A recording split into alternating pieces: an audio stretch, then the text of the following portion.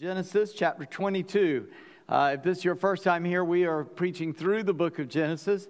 And all these things can be found on our app or online at our website. You can go back and hear the full series if anything piques your interest or you'd like to learn a little bit more about Genesis.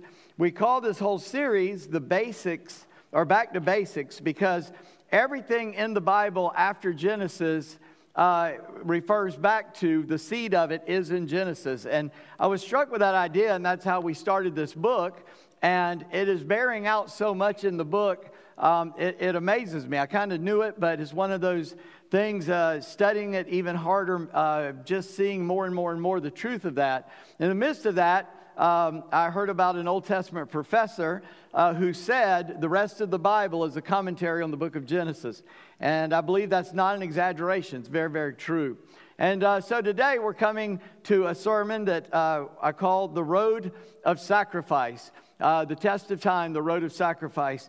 Because what we're going to find here, this is the when God asked Abraham to offer Isaac as a sacrifice on the altar. Now, been in church much, you know that he didn't have to go through with that. God didn't want him to go through with that. But it was a test, and we'll look at all of that in just a minute. But it was a road to sacrifice because it's going to begin here. It's going to really end somewhere else. And so that's kind of the most important part I want you to see. Just as a Christian, and I've been a follower of Jesus Christ for a long time in earthly terms, and you know, you sometimes we wonder, what does salvation really mean? What does it mean to know Christ? What does it mean to be a Christian? We use some words that become kind of common, like, well, I'm a Christian. Well, that applies to people sometimes who just are not anything else. In some places in the world, you're either this or you're that. You got to claim one, and so they don't want to be this, so they become, well, I'm a Christian, but they don't really know Christ, know the Bible, know anything about it. And then if you're like me and you grew up in church and you've heard about your whole life, you kind of wonder, wow, did I get the point? Did I really believe that? Did I understand that? Because as a kid, you believe very easily what you're told, but as you get older, you start to doubt certain things, you know, and you got to kind of, sometimes you go back through that and like, did that count? Did that mean it? Well, the good part is when you remember that you can sum the Bible up in 5 words, I'm God and you're not, that relieves some of that doubt, because I didn't save myself. I was drowning, and I can't swim, okay?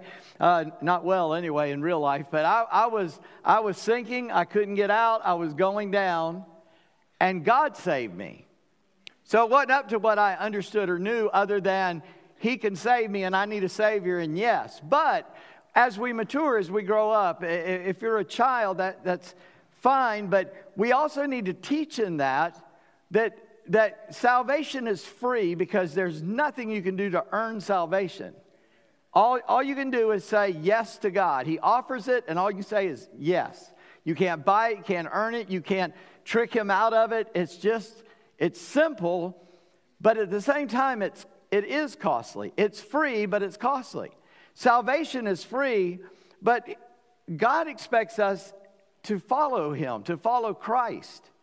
That this isn't just getting fire insurance and then doing whatever we want. You know, I want fire insurance so I don't go to hell, but I just don't want God to bother me the rest of the time. And in fact, in Luke 18, I'm not going to ask you to turn there. Let me just quickly tell you a story. A rich young guy, ruler of the people, came to Jesus and he said, "Good teacher, what must I do to inherit eternal life?" And Jesus said, "Why'd you call me good? There's only one good, and that's God." Now, it was a rhetorical question. He didn't wait for an answer, and he didn't give him an answer. But the point of him saying that statement is, you're addressing me as if I'm God, and you're right. And then he said, well, what are the commandments? You got to keep these commandments. And he named some. And the rich young ruler said, I've done that since I was a kid. And he's probably right. But if you look at that list very carefully, what you'll see is, out of the 10 commandments, Jesus listed 6. And they all had to do with your relationship to man, not your relationship to God. And Jesus said, well, then you just lack one thing. He said, what's that? He said, sell everything you've got, give it to the poor, and come follow me. And the Bible says he walked away sorrowful because he had a lot of money. He was very rich. And he didn't want to surrender everything to follow Christ. Now, this is how we know Jesus is not a Baptist preacher. Because a Baptist preacher chased him down and said, tell you what, just make a big donation and we'll talk about the rest later, okay? But Jesus lets him walk away. And I'm telling you, if Jesus puts in front of you the cost of being his disciple, he said, if you don't love me above all things, the way he put it, people misunderstand. If you don't hate your mother, your father, your own children, your family, your everything, you cannot be my disciple. Now, does he actually wants to hate them? No. It's a relative, he meant it in a relative sense of if Christ demands this, our Lord Jesus Christ demands this, and something else demands a conflicting thing, you eliminate the other thing and follow Jesus Christ. That's what that means. And he says if you won't do that, you can't be his disciple. You can't be a follower of Christ. And I sang all that this morning to introduce this sermon because God's going to ask Abraham to do something that sounds crazy. And the reason it sounds crazy is because it is crazy. Y'all didn't know God could do that, did you? He can ask you to do some crazy stuff. In fact, God is very more extreme than are we. And so here's what I want you to take home with you today. There's a lot I want you to take home, but remember this. When God asks the impossible, don't question, obey. All right? Because what God asks of him is it's an improbable request, but it's also an impossible. Let me read the story to you, just in case you never heard it, and also so that you can. When I start talking about these points, you'll see. Would you just stand up with me? It's 19 verses. Won't take but a minute. We finished singing a little bit early, so I had a little bit extra time. And after these things, verse 1, chapter 22, first book in the Bible, Genesis. After these things, God tested Abraham and said to him, Abraham, and he said, here I am. He said, take your son, your only son Isaac, whom you love, and go to the land of Moriah and offer him there as a burnt offering on one of the mountains of which I shall tell you. So Abraham rose early in the morning, saddled his donkey, took 2 of his young men with him, and his son Isaac. And he cut the wood for the burnt offering and arose and went to the place of which God had told him. And on the 3rd day, Abraham lifted up his eyes, saw the place from afar. Then Abraham said to his young men, stay here with the donkey. I and the boy will go over there and worship and come again to you. And Abraham took the wood of the burnt offering and laid it on Isaac his son. And he took in his hand the fire and the knife, and they went both of them together. And Isaac said to his father Abraham, my father. And he said, here I am, my son. He said, behold the fire and the wood, but where's the lamb for the burnt offering? And Abraham said, God will provide for himself the lamb for a burnt offering, my son. So they went both of them together. And when they came to the place of which God had told him, Abraham built the altar there and laid the wood in order and bound Isaac his son and laid him on the altar on top of the wood. Then Abraham reached out his hand and took the knife and to slaughter his son. Verse 11, but the angel of the Lord called to him from heaven and said, Abraham, Abraham. He said, here I am. He said, do not lay your hand on the boy or do anything to him, for now I know that you fear God, seeing you've not withheld your son, your only son, from me. And Abraham lifted up his eyes and looked, and behold, behind him was a ram caught in a thicket by his horns. And Abraham went and took the ram and offered it up as a burnt offering instead of his son. So Abraham called the name of the Lord, the Lord will provide. As it is said to this day, on the mount of the Lord it shall be provided. You may have heard that name in Hebrew. It's Jehovah Jireh, the Lord will provide. And the angel of the Lord called to Abraham a second time from heaven and said, go, by myself I've sworn, declares the Lord, because you've done this and have not withheld your son, your only son, I will surely bless you, and I will surely multiply your offspring as the stars of the heaven and as the sand that is on the seashore. And your offspring shall possess the gate of his enemies.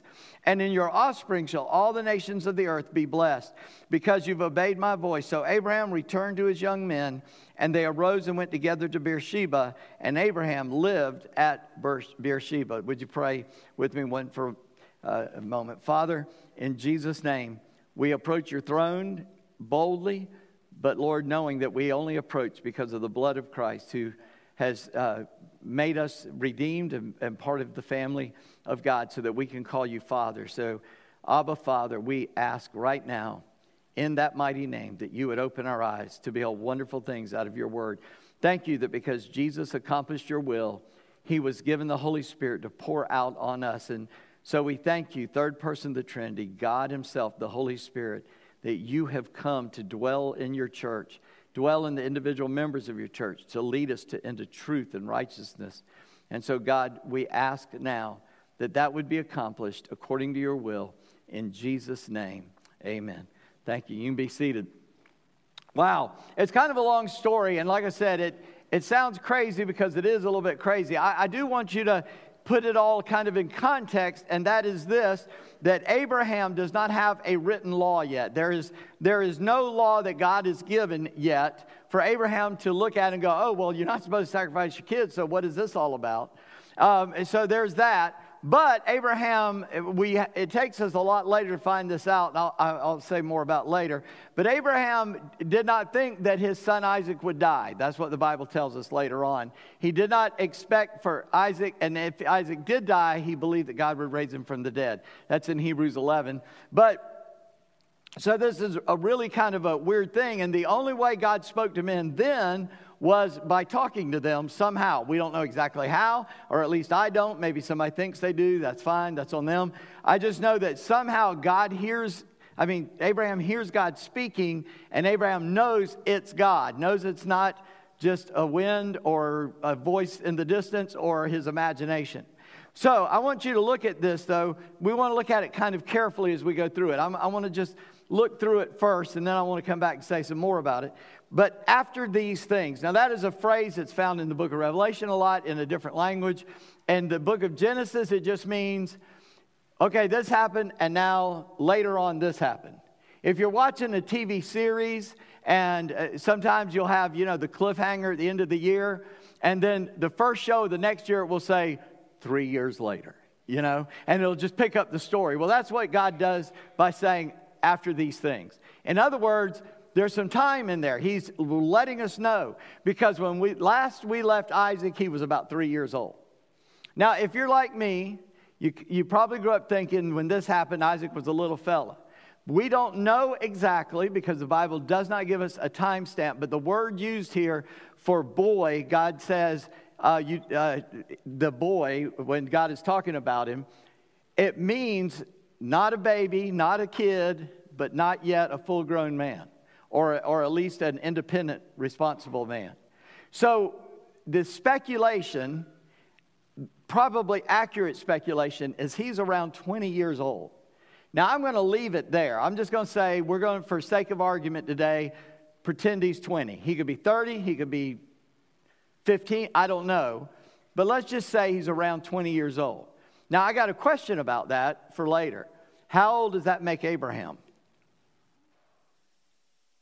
120. Yep, simple math. Abraham was 100 when he was born. Now he's about 120, and Isaac's 20. So what that's going to tell us later is Isaac is a willing participant. Okay? But I'll look at that in a second. So some time has passed, probably about 20 years, and then the Bible says God tested Abraham. Now, does God have to test us to know what we're going to do? Now, if you've been in church at all, you know the answer to that is no. Why? Because God knows the future before it gets here. He knew the end of all things before he created all things. And time is a creation of God. Don't forget that either. I don't know if this is accurate, but it helps me understand it. You think of time as going from this date down the line to this date. I'm doing it for you. I know it's backwards to me, but hopefully that makes sense to you. So this is where it began, and it's going this way. I had a friend say, you know what? I figure out God just sees time. You just turn the line on in, and he just sees the whole shooting match at once. That's pretty right. Okay? God does not dwell in time. He dwells in eternity. He can drop into time any what time he wants to. I would go start speculating, but that's just silly conjecture. But God knows what's going to happen. The Bible tells us about Jesus. Jesus didn't entrust himself, for he knew what was in the heart of man.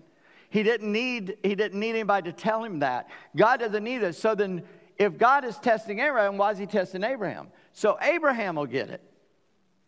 When your teacher gave you a test in school, if you were in school, if you are in school, you know why a teacher gives you a test? Not to punish you, not to make you work harder. He or she gives you that test to see what you know and to reveal what you don't know, so that you can then do better and learn what you don't know better, so the next time you'll pass that test. You with me?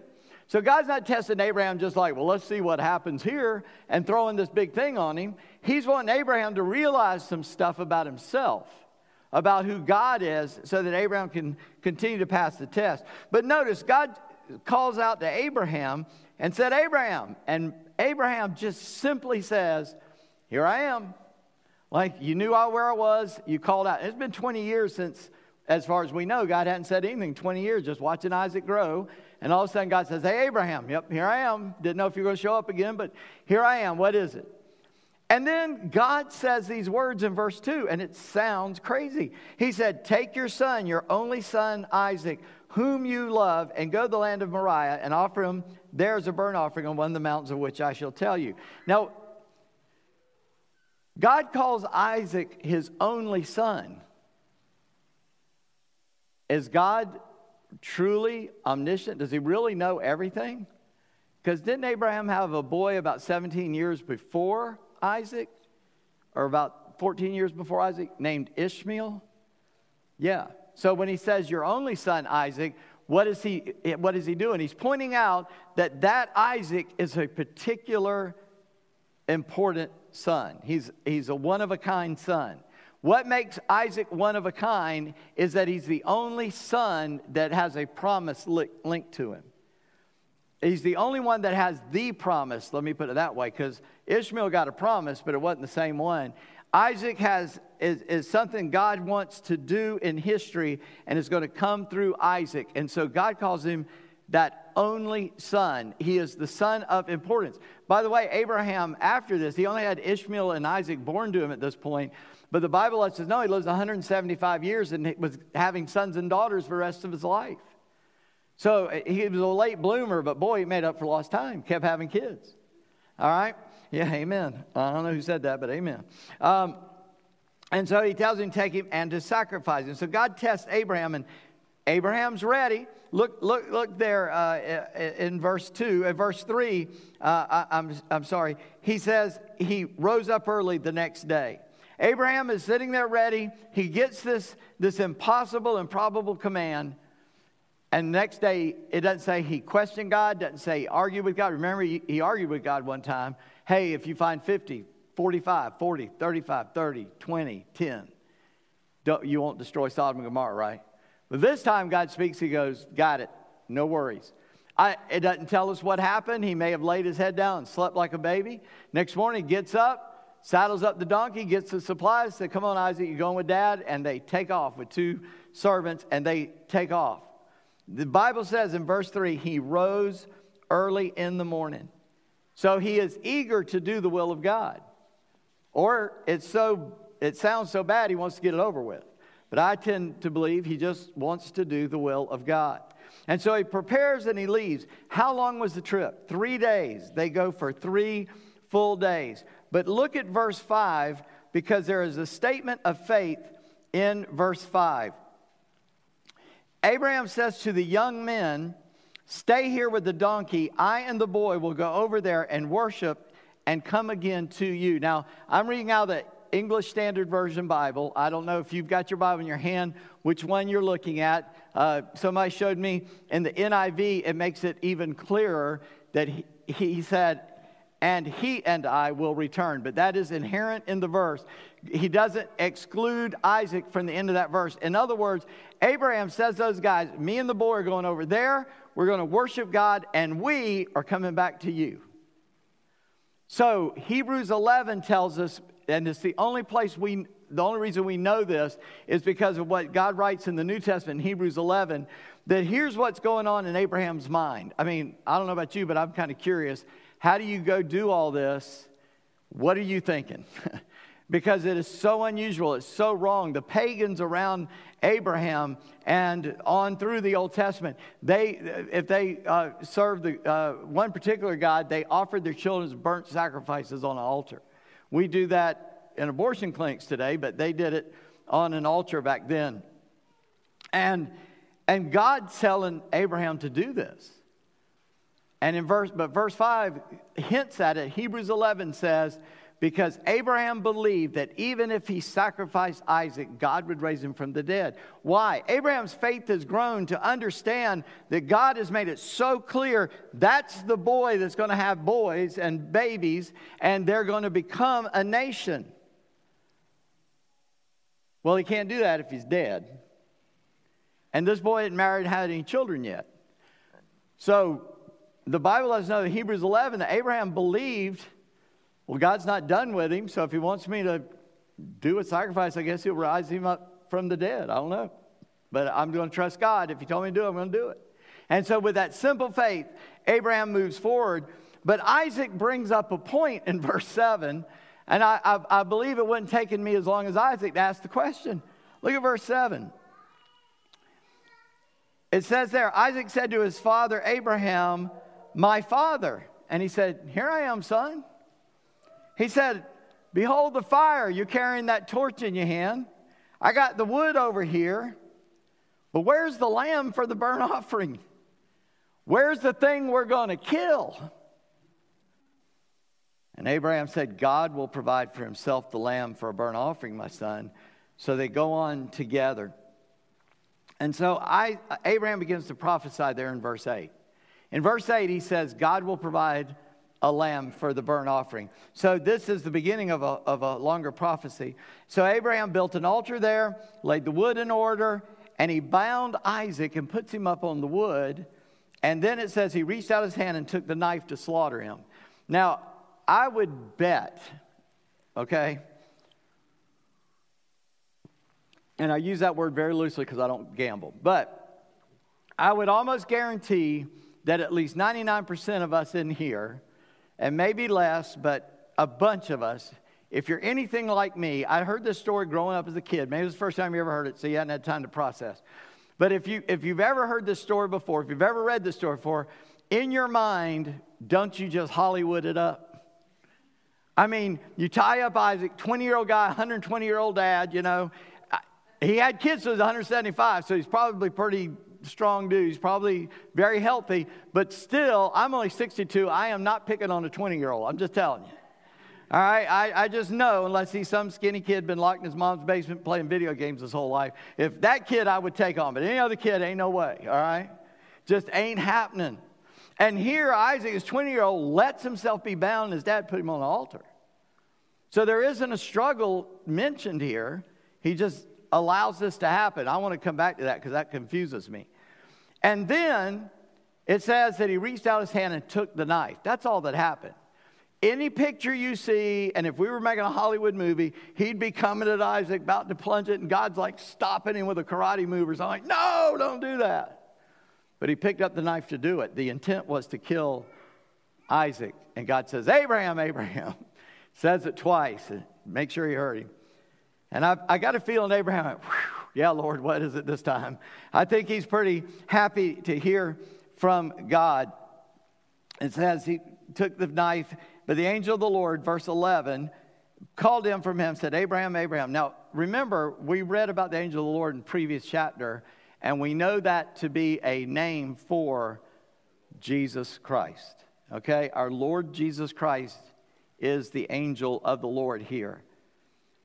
And he said, here I am. He said, do not lay your hand on the boy, and there's the word boy I was talking about, or do anything to him, for now I know that you fear God, seeing you have not withheld your son, your only son, from me. Not from an angel, from God, the second person of the Trinity. And Abraham lifted up his eyes and looked, there's a ram caught in the thicket by his horns.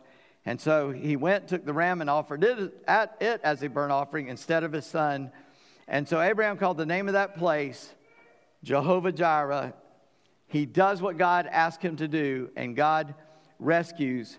But notice what God says. Abraham said some things in verse 8. God will provide a lamb. In verse 9, he does what he's supposed to do through verse 14. But in verse 15, now God's got an opinion he wants to share. Okay? And here's what he says. He says, hey, Abraham, you did a good job. You did exactly what I wanted you to do.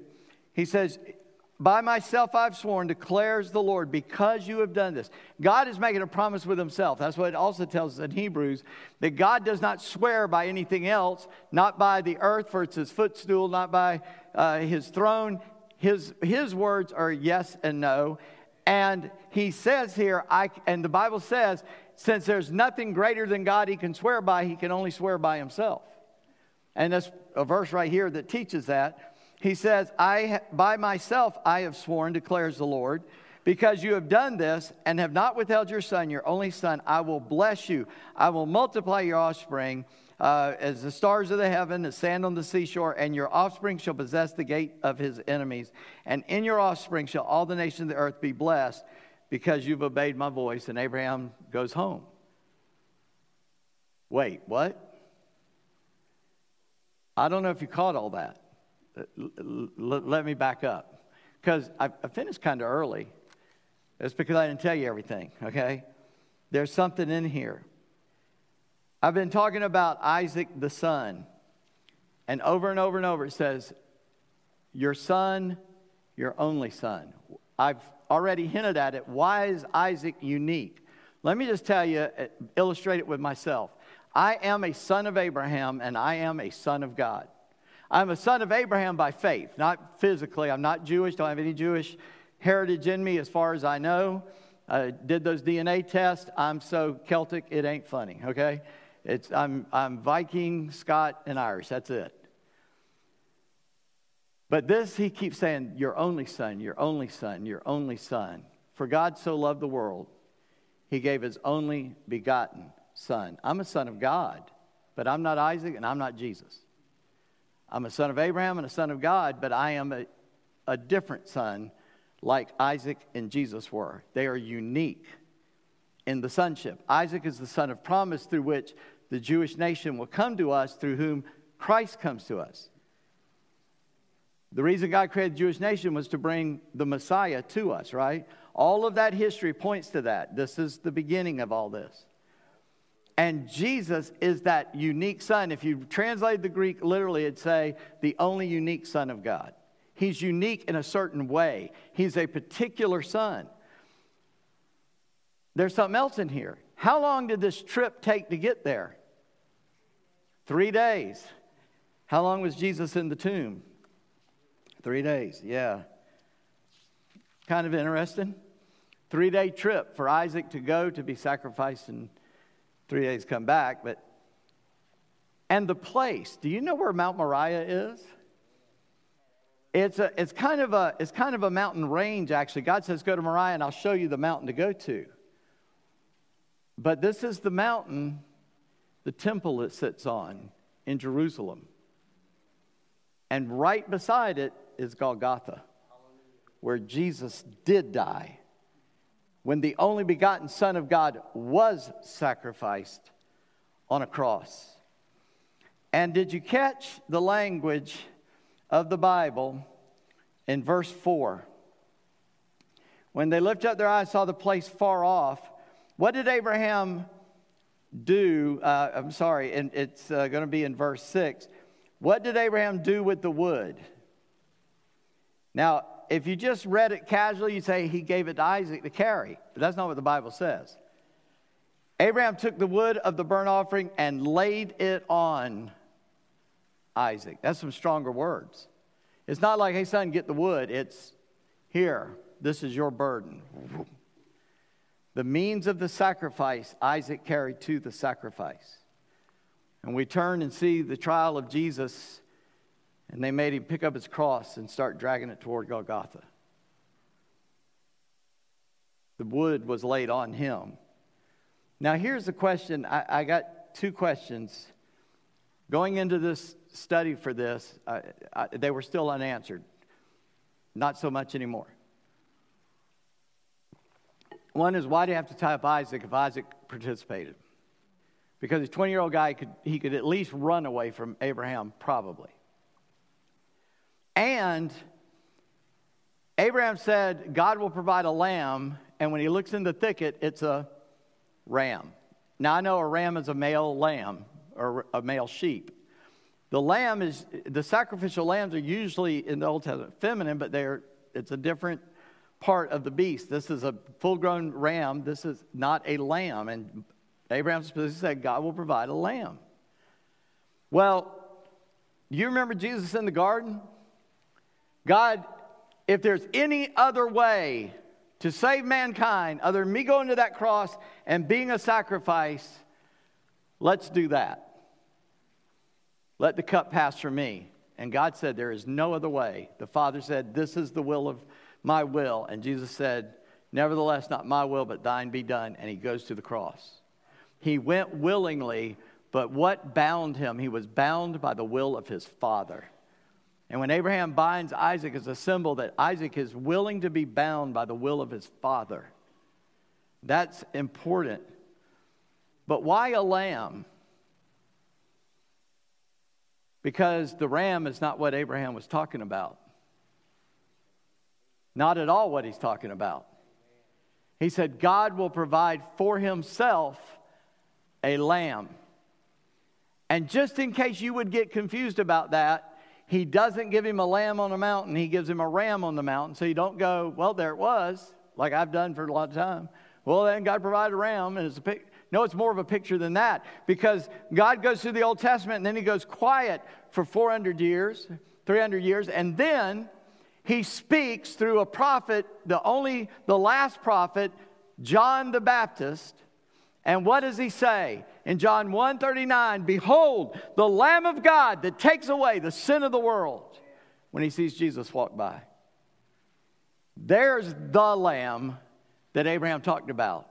Not a lamb. God will provide for himself the lamb for the sacrifice. It's talking about the Lord Jesus. That ain't all.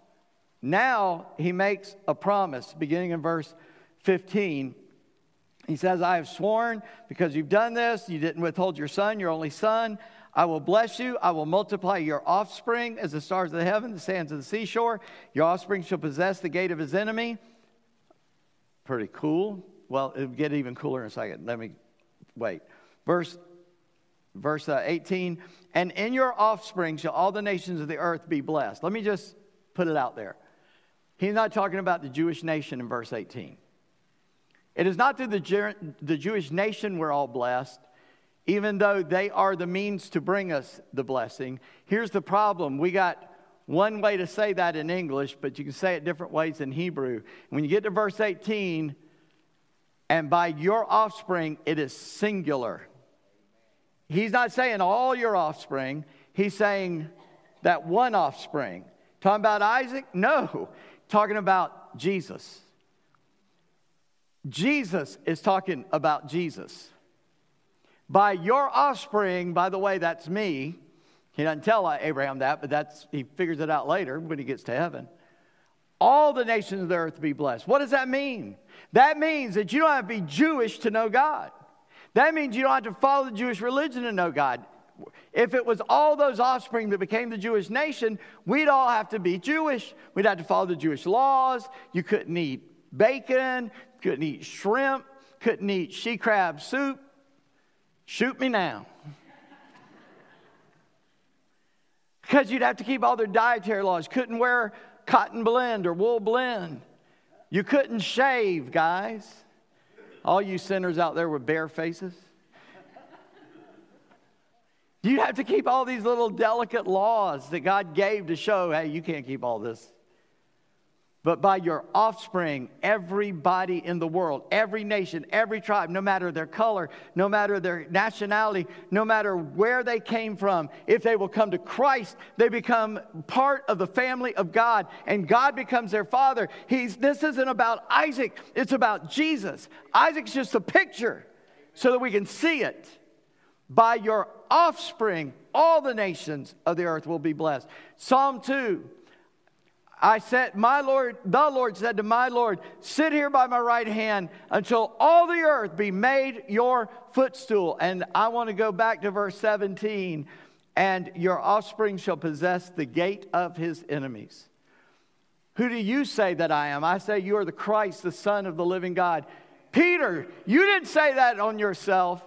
The Holy Spirit, God revealed that to you. And I say, you are the rock, and on this rock I will build my church, and the gates of hell shall not prevail against it. He will possess the gate of his enemy. And God's only got one enemy, it's Satan. God loves you. He wants you to be part of his family. But he's going to whoop his enemy, Satan.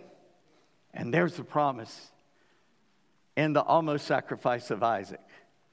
But it's fulfilled in the sacrifice of the Lamb of God, the Lord Jesus Christ.